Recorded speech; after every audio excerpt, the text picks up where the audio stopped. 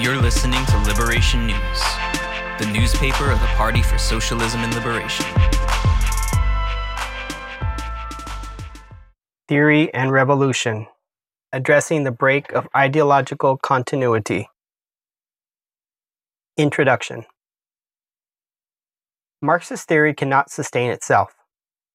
If regulated to academia, it will lose its revolutionary vitality. Elementary Marxist conceptions, elementary in the sense that they were accepted by advanced working class forces throughout the world for many decades, are now virtually unknown. The link or legacy of Marxist theory has been snapped, broken, and a new generation of activists and fighters are unfamiliar with the core features of the theory.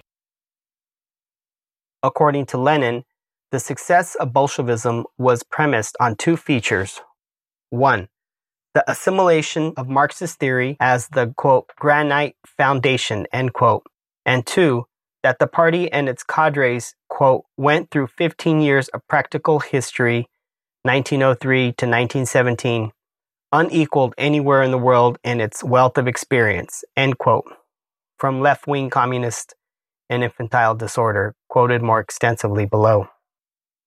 We cannot snap our fingers and create the varied succession of different forms of the movement, such as was experienced by the Bolsheviks during those 15 years. The stages and circumstances of struggle are created not by a vanguard organization, but by objective conditions outside the control of any political organization. Our comrades are going through different experiences. They are learning. They are not simply involved in agitation or propaganda, but are in fact accumulating critically necessary organizational experiences and skills. But the period we have been living through inside the United States does not approximate the intensity that the Bolsheviks experienced between 1903 and 1917. Again, that is outside the control of any organization. What is in our control is our capacity to review, learn, and comprehensively understand and promote Marxist theory as it applies to the struggles that are taking place inside the United States and around the world. Many people underestimate the central significance of theory or think that the questions of theory should be left in the hands of a small number of people. But in the Leninist conception, and according to the organizational principles of Leninism, the role played by theory is central. Without revolutionary theory, there can be no revolution. That is a cornerstone of Leninist strategy. Most of the intellectuals in 1903 went to the camp of the Mensheviks and reformists. Lenin's genius included bringing revolutionary Marxist theory to the workers and educating the key worker organizers in Marxism. He stated, the struggle to assimilate revolutionary Marxist theory was a primary and not secondary task. It was a point of priority and struggle. Quote, Russia achieved Marxism, the only correct revolutionary theory, through the agony she experienced in the course of half a century of unparalleled torment and sacrifice, of unparalleled revolutionary heroism, incredible energy, devoted searching, study, practical trial, disappointment, verification, and comparison with the European experience, end quote, from left-wing communism and infantile disorder. While the Bernie Sanders campaign, and more importantly, the movement around it, have helped popularize the word socialism, they have not popularized socialism or Marxist theory. This is a primary task for communists in the coming period. The essence of Marxist theory. Marxist theory, unlike Sanders' program, is a doctrine for the liberation of oppressed working classes. The essence of Marxist theory, that which makes it distinctive, new, and revolutionary, is that it proclaims that the dictatorship of the bourgeoisie will be replaced by the dictatorship of the proletariat as the precondition for the abolition of classes and class divisions in society. This is critically important for our members to understand. Marx wrote Capital, the Communist Manifesto, Critique of Political Economy, The Poverty of Philosophy, The Critique of German Ideology, Wage, Labor, and Capital, Value, Price, and Profit, the 18th Brumaire of Louis Napoleon, and many other major political, economic, and sociological works. The prolific writings of Marx and his chief collaborator, Friedrich Engels, constitute a body of literature without parallel. All of these works have been studied and used by the workers' movement to educate the working class and its leaders just as much as they have been the subject of critique, ridicule, and denunciation by armies of bourgeois intellectuals. Because the works of Marx and Engels are so far-reaching and touch on so many subjects, there are many attempts to characterize the essence of Marxism. But it is not necessary to look any further than Karl Marx himself for this definition of the essence of what became known later as Marxism. Marx would never have described himself as a Marxist.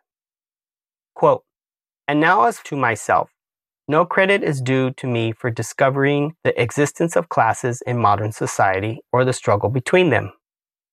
Long before me, bourgeois historians had described the historical development of this class struggle and bourgeois economists the economic anatomy of classes. What I did that was new was to prove, 1, that the existence of classes is only bound up with the particular historical phases in the development of production. 2, that the class struggle necessarily leads to the dictatorship of the proletariat. 3, that this dictatorship itself only constitutes the transition to the abolition of all classes and to a classless society." End quote. Letter from Marx to J. Weidenmayer, 1852. This critical passage described in Marx's own words the essence of his theory. It is noteworthy that it was Lenin himself who rescued this definition of Marxism, restoring Marxism to its revolutionary role at a time when the mainstream socialist movement in Europe had reduced Marxism to a doctrine of gradualism and social reform. It was Lenin who emphasized this passage in his pamphlet, The State and Revolution. Our party reprinted The State and Revolution in our latest book, Revolution Manifesto. In addition to Lenin's pamphlet, our book also included several key articles outlining and explaining how Lenin's and Marx's theory was valid and fundamental for revolutionary activists to study in the 21st century. Our book also updated Lenin's thesis, taking into account the profound changes that have occurred in the last century. The pamphlet was written in 1917. The PSL also reprinted Lenin's Imperialism, the Highest Stage of Capitalism, in a previous book titled Imperialism in the 21st Century. We consider this, too, to be an essential feature of modern-day Marxist theory. It was a major contribution by Lenin to Marxism. Unlike the concept of the dictatorship of the proletariat as a precursor stage to the abolition of classes, a concept fully developed by Karl Marx based on the experiences of the class struggle in Europe following the 1848-1849 bourgeois revolution that ended in defeat, Lenin's thesis on imperialism was entirely original. Marx could not have analyzed imperialism as a global system based on monopoly, the domination of finance capital, and the complete division of the world into colonies and semi-colonies, because this global system only arose following his death. We are fully justified in using the formulation of Marxism and Leninism because Lenin added something new to Marxism. Again, in keeping with Marx's own modesty, Lenin would have rejected any labels such as Leninism. Lenin always made the point that his revolutionary orientation in keeping with the teachings of orthodox Marxism. He would have described himself as a Marxist, period. But in fact, it is impossible to be a Marxist who is a revolutionary socialist in the contemporary period without a full understanding of Leninism and Lenin's contributions to Marxism as they pertain to the modern era, which is the era of monopoly capitalism, the domination of finance capital over industrial capital, militarism, and endless war. Just to clarify, it is critically important for our party as a Leninist organization to have a complete understanding of just what Leninism is. But this does not mean that we should only study and review the writings of Lenin. There are hundreds of other revolutionary leaders and thinkers whose work have made contributions to Marxist theory. Bernie Sanders' program and the program of social democracy, non-Marxist, anti-capitalist radicalism, and anarchism, do not constitute any sort of fundamental challenge to the domination of society by the imperialist ruling class cliques, nor do they constitute a threat to the monstrous domination over society by the capitalist state. State power has become thoroughly connected to the hold on power by the capitalists. The centrality of state power is observable in all features of modern capitalist society. It was the bourgeoisie's domination over state power that made it possible for it to utilize the government to save the largest sectors of finance capital. Likewise, it is state power that allows U.S.-owned transnational corporations to have a favored position throughout the globe. It is state power that provides the military infrastructure for U.S. economic intervention in most countries of the world. It is state power that protects U.S. capitalists in their interactions with the rest of the capitalist world vis-a-vis so-called trade pacts like NAFTA, Core U.S., FTA, TPP, CAFTA, and others. It is state power that allows the bourgeoisie to suppress, repress, and control the working class on the job and in working class and oppressed communities. The role of state power and socialism. In the Communist Manifesto, Marx writes about the state power. The executive of the modern state is but a committee for managing the common affairs of the whole bourgeoisie. Later in the manifesto, he states, "The first step in the revolution by the working class is to raise the proletariat to the position of the ruling class to win the battle of democracy. And the proletariat will use its political supremacy to wrest by degree all capital from the bourgeoisie, to centralize all instruments of production in the hands of the state, i.e., of the proletariat organized as the ruling class, and to increase the total productive forces as rapidly as possible." As we can see, the Communist Manifesto introduces the idea of the working class taking political power or state power and using the state to begin the gradual implementation of socialist measures. But it is not explicit as to how this political supremacy is to be achieved. As Lenin points out in The State and Revolution, it was only later, after the experiences of the defeat of the 1848 to 1849 revolution, and, even more importantly, the rise of the Paris Commune and its eventual defeat in 1871, that the question was answered for Marx and Engels. The existing state power under the leadership of communists or revolutionary socialists could not be utilized as the vehicle for the socialist reorganization of society. The state power had to be smashed and a new state, a workers' state, had to be constructed. The old powers of society, the bourgeois-led army, the existing police forces, the judges, courts, and prisons, and parts of the old bureaucratic government apparatus had to be smashed and replaced with a new working-class-led army, police, and courts. Again, there can be no revolution without revolutionary theory. Marxism is that theory. It is not a plaything for bourgeois intellectuals. Marxist theory is a guide to action. Its application becomes a compass as the struggle for liberation enters into different stages. Marxist theory on the state, that part of Marxism that is rejected by social democracy, is foundational for the success of a socialist project. For example, we can see from the recent political experience in Latin America, especially in Venezuela, that the inability to smash the old state power, expropriate the expropriators, and create a completely new state power means that the revolutionary process is especially vulnerable to destabilization by the old capitalist elites, the affluent classes who work hand in glove with world imperialism to destroy a socialist project. For the PSL or any revolutionary socialist organization to succeed, it must have a politically correct assessment of new developments and be able to utilize flexibility and suppleness in tactics, but it must rest on the foundation of Marxist theory. Flexibility and suppleness in tactics allows us to intervene in mass movements or mass actions. That is necessary, but if we approach this work simply as activists without promoting the distinctive revolutionary theory of Marxism, it would not advance the movement much at all. Our approach to the Sanders campaign or the new acceptance of socialism means that we can talk to a broader part of the population, and the starting points for these conversations have to be where the people are now, not where we hope they will be later.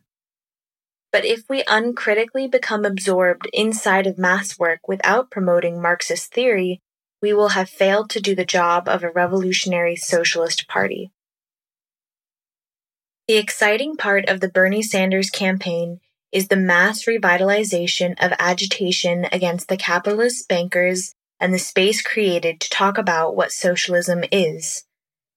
It is completely natural that when masses of people awaken to political activity, they at first gravitate to the organizational forms that are the easiest, or what might be called the path of least resistance.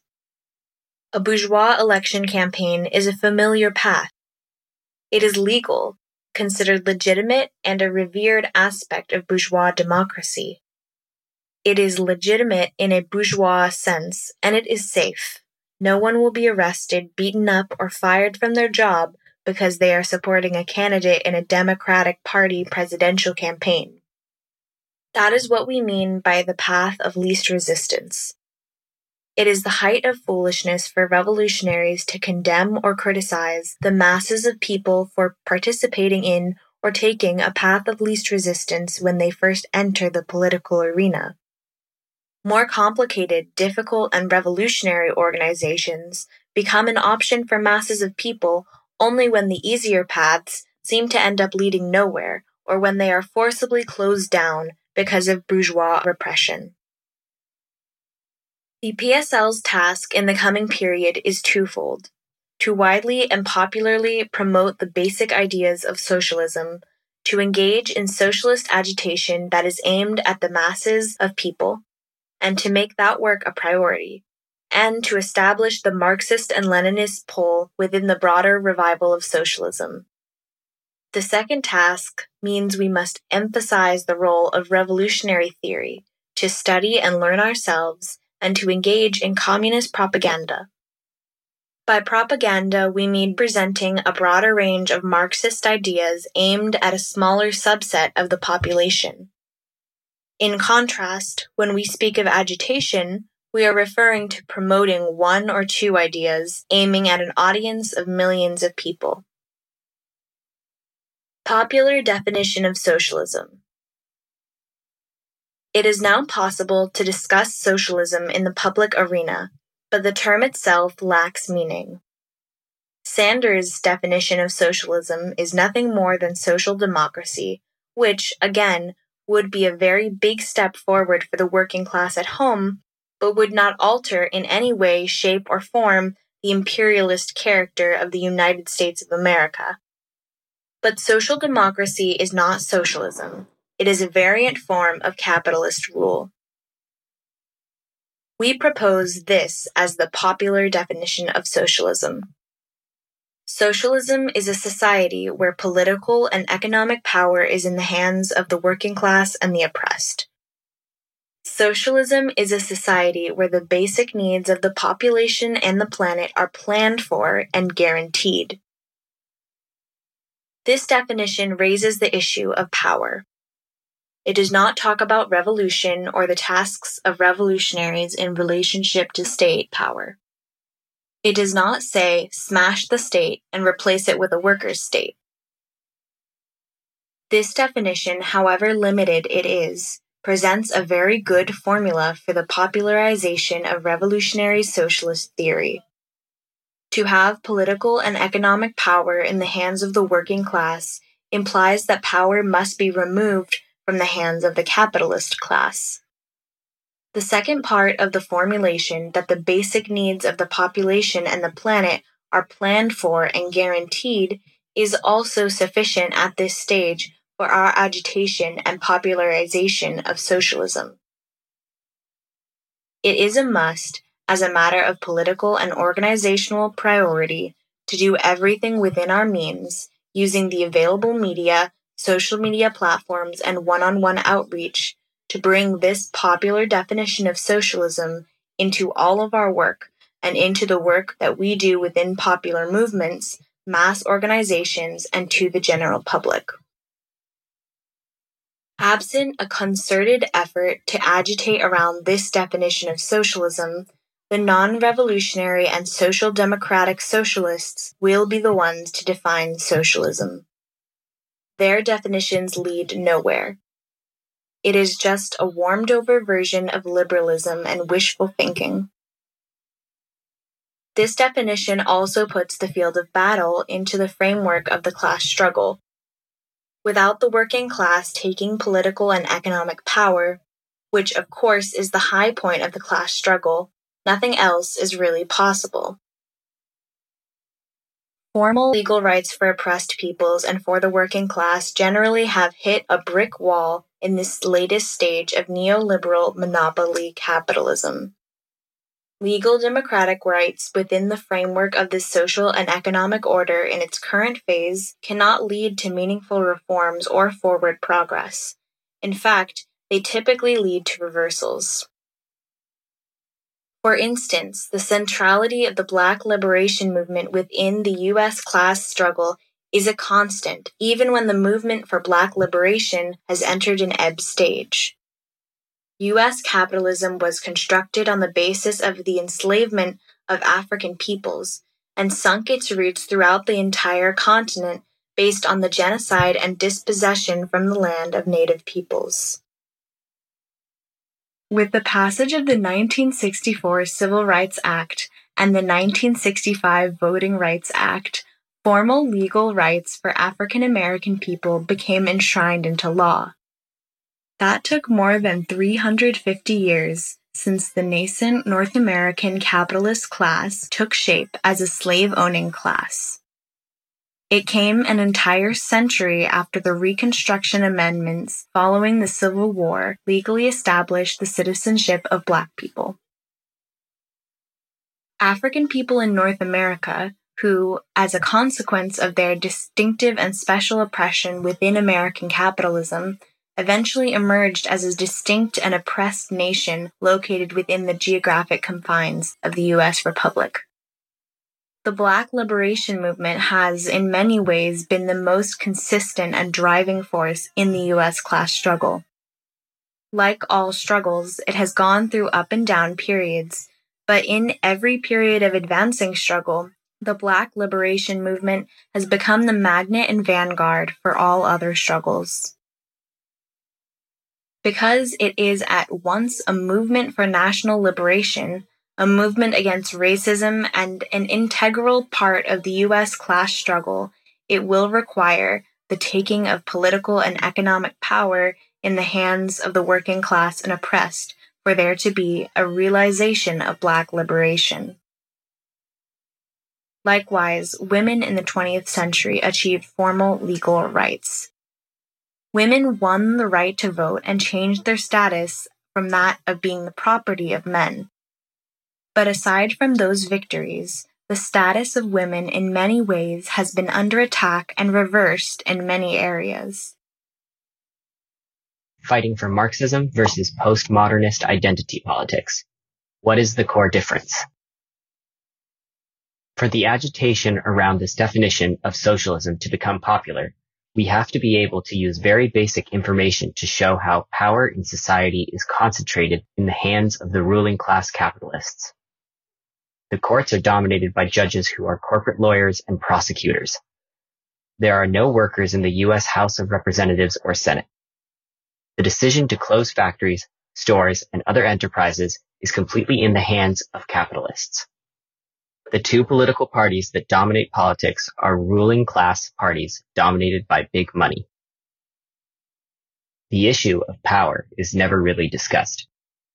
It is just assumed that power is as it should be, and that the working class and oppressed sectors of society have to holler and scream around the edges, hoping that the rich and powerful will do something good or something not so bad as they make the decisions about everything having to do with politics and the economy.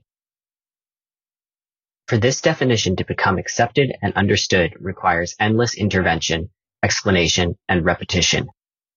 We have to write about it. We have to study it. We have to have persuasive agitation in regard to the issue about power and who has it. The question of having power is a distinctive outlook of Marxism in contrast to other progressive and radical political trends, tendencies, and factions. The PSL should be understood as an organized effort to maintain the Marxist and Leninist theoretical and political/organizational continuity that has been broken in the broader movements for social change. Before this 2-generation-long break, the vanguard of the Black liberation movement was an essentially communist movement, and a vanguard force not only for the Black struggle, but for all the other struggles as well. For the 35 years between 1980 and today, the ruling class moved dramatically to the right and carried out neoliberal assaults against the working class and the Black, Latino, Native, and other oppressed communities. In the absence of a robust communist-led Black liberation movement, and with the parallel destruction of the worldwide communist movement following the collapse of the Soviet Union and the socialist bloc nations, 1988 to 1991, communism and socialism were essentially disintegrated as an intellectual and political force. Under these circumstances, postmodernist identity politics became a substitute intellectual trend for Marxism in the United States and in several Western countries, while right-wing Islamic parties filled that intellectual space in many of the Middle Eastern countries that suffered not only from the destruction of communist parties, but the imperialist-led attacks against the social democratic regimes in Iraq, Libya, and Syria. Postmodernist identity politics-based constructs do not put the issue of power, that is, the taking of economic and political power from the ruling class and concentrating that power in working class and oppressed people, as a pressing issue. In fact, the issue of power is replaced by demand for identity-based recognition and self-determination over spaces rather than taking of power for the purposes of reorganizing society to have a society where the basic needs of the population and the planet are planned for and guaranteed. Marxism, and certainly revolutionary Marxism, has existed since its inception as a polemic, an argument against other political trends and currents. Core theory of Marxism is in complete contrast to the underlying assumptions of postmodernist identity politics. The contrast between Marxism and postmodernist identity politics is not about the issue of identity per se, or the importance of identity in society. Marxism does not say, for instance, as it has been caricatured, that class is always more important than other forms of oppression. That is not true at all. That is a vulgarization of Marxism. The core point that distinguishes Marxism is that it articulates the concept that the only way towards the liberation of oppressed classes and oppressed people is to take the power away from the capitalist ruling class so that the people, the broad majority of working people, can reshape society to meet their needs. The working class, as a class, can only end its exploitation and liberate itself from exploitation by collectivizing the means of production. The working class does not own property. It only lives by selling its labor for wages. It cannot liberate itself except through the socialization or collectivization of the banks, factories, stores, and other enterprises. Nor can the scourge of endless war end by any means other than taking hold of the economic and political power of society by working people. The corporations and banks need an imperialist foreign policy. Working people want peace. Ideological continuity and our role. The greatest danger to a revolutionary process is not the experience of a political downturn, such as we have experienced during the past decades.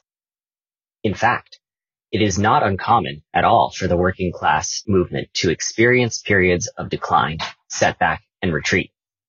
If one examines the history of the class struggle, the periods of downturn and reaction are more common than revolutionary advances. As an oppressed class, the workers, or to be more precise, the toiling classes, which would include those in the countryside, domestic workers, and everyone involved with value production and realization, have always resisted their oppression. There have been thousands of uprisings and rebellions. With rare exception, they have ended in defeat, after which the oppressing classes repress and suppress the movement and try to banish the ideas that fomented rebellion. Precisely because the ruling class has more power and more tools at its disposal than the oppressed classes, it is normally able to overcome and defeat the resistance from below. The working class rebellions of 1848 and 1849 were defeated. The great hopes and aspirations of young revolutionaries were dashed. Karl Marx and Friedrich Engels, who wrote the Communist Manifesto on the eve of the 1848 revolution, took stock of the defeat by the end of 1849. It was then that Marx decided to retreat from practical political activity, and he spent the next 15 years in the library writing his monumental thesis, Das Kapital, Capital. The next stirrings of the workers' movement did not take place until the mid-1860s, at which time Marx re-entered practical politics and became the de facto leader of the First International. Marx and Engels always talked about their comrades, who were in few numbers, as the party. But, in fact, the movement was not strong enough to actually create a communist party. The Paris Commune of 1871 marked another high point for the workers' movement. The working class of Paris, in the circumstances of a war with Germany and the defeat of France, felt compelled to take power in the city. The Paris Commune, too, like the revolution of 1848 and 1849, was eventually drowned in blood. Tens of thousands of workers were slaughtered as the bourgeoisie retook Paris. August 1914 marked another huge defeat. When the imperialist powers went to war against each other in Europe, the great influence of the Second International, the socialist movement, seemed to shatter. Instead of hoisting the banner, "Workers of the World Unite," as they had pledged to do, most of the major parties in the Second International ended up supporting their own ruling classes. Instead of solidarity, the working class, including socialists, went into the battlefield under the banner of patriotism to the fatherland and slaughtered each other. This was a catastrophe for the socialist movement. What was true in Europe was also true in Asia, Latin America, and Africa. Rebellions by oppressed peasants were generally defeated time and time again. In North America also, the same phenomenon was clearly visible. Indigenous peoples resisted, but over time they were destroyed. Against all odds, enslaved African people engaged in acts of resistance, big and small, against the system. Inspired by the successful slave revolution in Haiti, revolts and rebellions of enslaved people took place inside the United States. All of them were defeated, the leaders were executed, and their legacy and words were not only demonized but became, if expressed by others, punishable crimes. The point here is that setbacks and defeats are not uncommon. They are not the exception to the rule. On the contrary, victories of the oppressed classes are the exception. The problem that the workers' movement faces today cannot be characterized as simply the experience of yet another defeat. The problem is different, and it is greater in some ways. The problem today is that the theory of revolutionary Marxism and the entire vision of workers' power has been discredited and isolated from the people's struggles. The very memory of revolution has been eliminated and distorted in the minds of today's militants. The organizational lessons from previous generations of struggle have been suppressed. If some people have criticized the idealism of the 1960s and 70s generation for prematurely believing that revolution was imminent, today's problem is the opposite and far more challenging. The assumption that socialist revolution will never happen and the masses will always be oppressed. The victory of the Russian Revolution constituted the first time in the history of the human race where the oppressed and propertyless class seized power and held on to it. That was what made the Russian Revolution so unique. Oppressed classes have always resisted, but this time they seized the power, held on to it, and reorganized society on a socialist, that is, collective basis. It was the first time that a ruling class was based on collectivized property representing the interests and needs of the majority rather than a small clique of property owners. The overthrow of the Soviet government and its impact on Marxist theory. If the Soviet Union had been vanquished as a consequence, say, of the Nazi invasion of 1940, it would be remembered in history by all other workers as a glorious and inspiring effort to build a new world.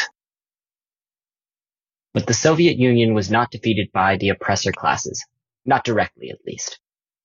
It was not vanquished on the field of battle, as was the Paris Commune, where the workers resisted to the last drop of blood. Because the Soviet Union was defeated and destroyed by sectors within the Communist Party of the Soviet Union, because it was overthrown without a real struggle, the defeat offers no lasting legacy for inspiration. If it had been defeated in struggle, then the Soviet experiment and the communist theory that was foundational to it would be the focus of review and examination by the next generation of fighters from the oppressed classes. If it had been defeated in struggle, communism itself would not have been thoroughly discredited or discarded. But that is what happened. Not only was the Soviet government and the socialist system overthrown in the USSR and in the Eastern and Central European countries whose social system was the creation of the Soviet Union, the entire world communist movement that had been anchored in Moscow was also dispersed almost immediately. The nature of the defeat was so thoroughly demoralizing that large-scale communist parties that did not hold power split apart. Millions of people left the movement, and the oppressor classes had a field day as they cleansed the intellectual world from the now discredited thoughts, ideas, and philosophies that were the underpinnings of communism. Preserving theoretical achievements. When we started the Party for Socialism and Liberation in 2004, we did so with the idea that there must be an effort to rebuild the political or ideological continuity that had been suspended following the disgraceful overthrow of the Soviet Union by elements from within the leadership of the Communist Party of the Soviet Union. Again, to emphasize, if the workers' movement or the communist movement suffers a setback as a consequence of intense struggle, there will follow a period of political reaction. The movement can recover from that, as it always has, as long as the earlier lessons learned are retained as the guiding theory for the workers' movement. In fact, there are periods that make practical advances almost impossible. As alluded to above, this was the conclusion that Marx and Engels drew after the defeat of the 1848 through 1849 revolution. They could not force events. They decided instead to use the period of reaction to clarify elements of the communist theory that were absolutely necessary for the future advances of the movement. There was a break of continuity in terms of practical politics, but there was no break of continuity in the theoretical and ideological field. In fact, they significantly advanced communist theory during the intervening years, and when the workers' movement became a truly mass movement by the end of the 19th century in Europe, the oppressed classes were able to quickly and fully assimilate, embrace, and utilize Marxist theory as a guide to action. However, this embrace of Marxism as a guide to action, rather than an abstract doctrine by the leaders of the socialist movement, did not prevent other extreme distortions of Marxism from taking place under the misguided policies of these same leaders. When Lenin broke from the Second International and the majority of the world socialist movement in 1914, he argued that Marxism, under the tutelage of the Second International leadership, had been transformed from a revolutionary doctrine into a reformist creed. Retaining communist theory under the circumstances of the collapse of the Soviet Union and the world communist movement could only be done by the creation of a new communist organization. Academic writings or literacy work would not be credible. The communist movement had to be rebuilt from scratch. It would require the education of a new generation of revolutionary leadership. The older left organizations had either been destroyed through splits or defections, or had lost all of their validity. To start over was in many ways the most complicated task, and we knew that this process would go through many stages. Thanks for listening. You can read more at liberationnews.org. You can follow us on SoundCloud, Spotify, Spreaker, and other podcast platforms. And follow us on social media at PSL Web.